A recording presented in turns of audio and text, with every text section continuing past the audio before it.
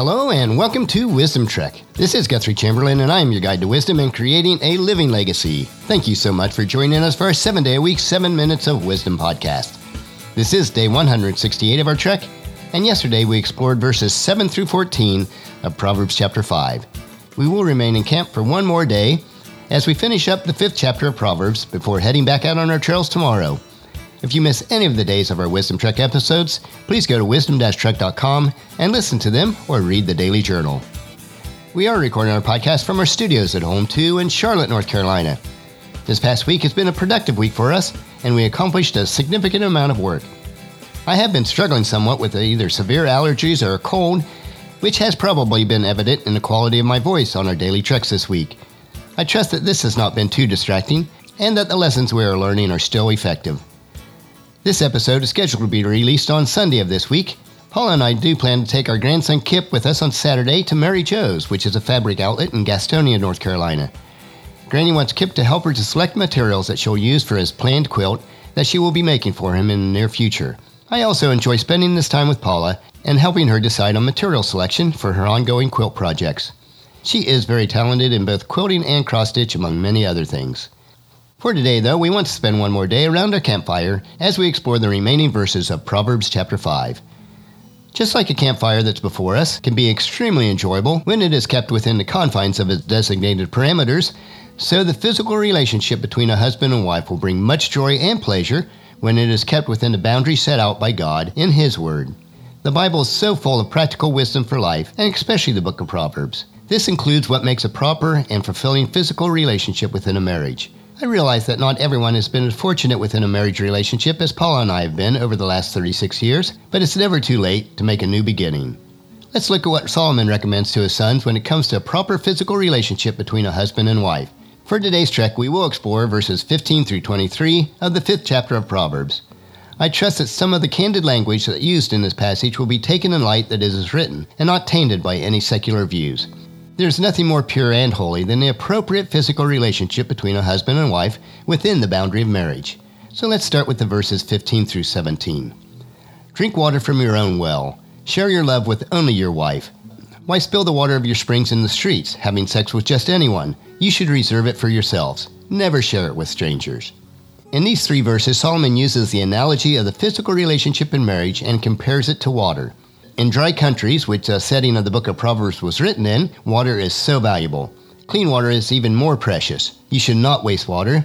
It should not flow into the streets. It should not be poured out into the town. Your family and your animals should drink it. You should water your crops. You should use it very wisely.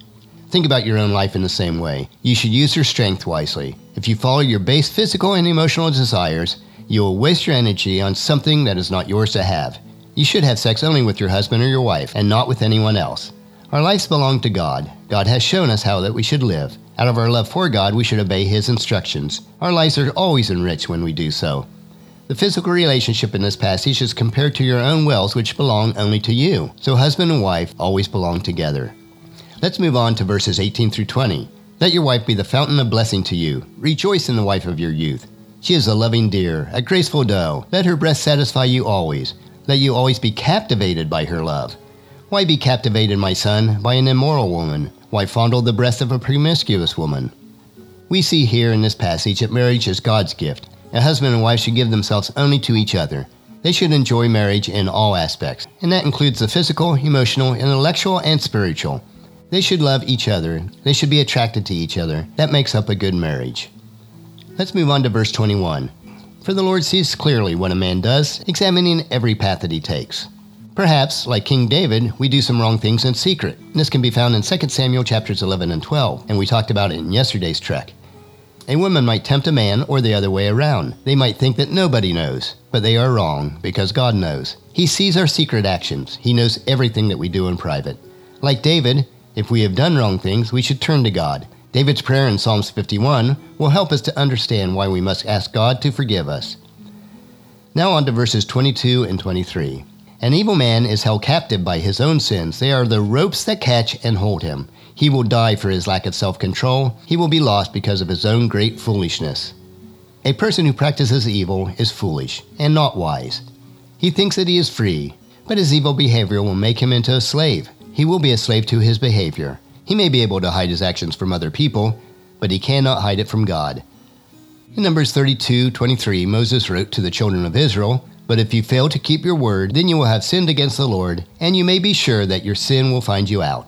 In this passage, this man's evil behavior will destroy him.